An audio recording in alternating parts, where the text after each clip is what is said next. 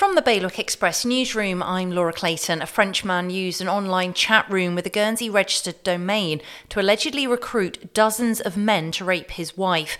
The domain was closed within an hour of the registry owner being notified. A 56-year-old man's on trial in Jersey this week accused of sexually abusing a young girl. He has denied the charges. A man's been jailed after breaking into a pharmacy to steal drugs. Jamie Lee Hutchinson was given 5 years by Guernsey's Royal Court. And the Jersey and Guernsey TV show has sparked an increase in traffic to both islands' tourism websites. Visit Jersey said there's been a 42% increase in holiday bookings. For more on this and all of today's stories, visit bailiwickexpress.com. The weather now mainly sunny, a chance of drizzle, a high of 22 degrees. Wind west to southwest, force 2 to 3. The next high tide will be just after 2:30. That's the very latest from Bailiwick Express.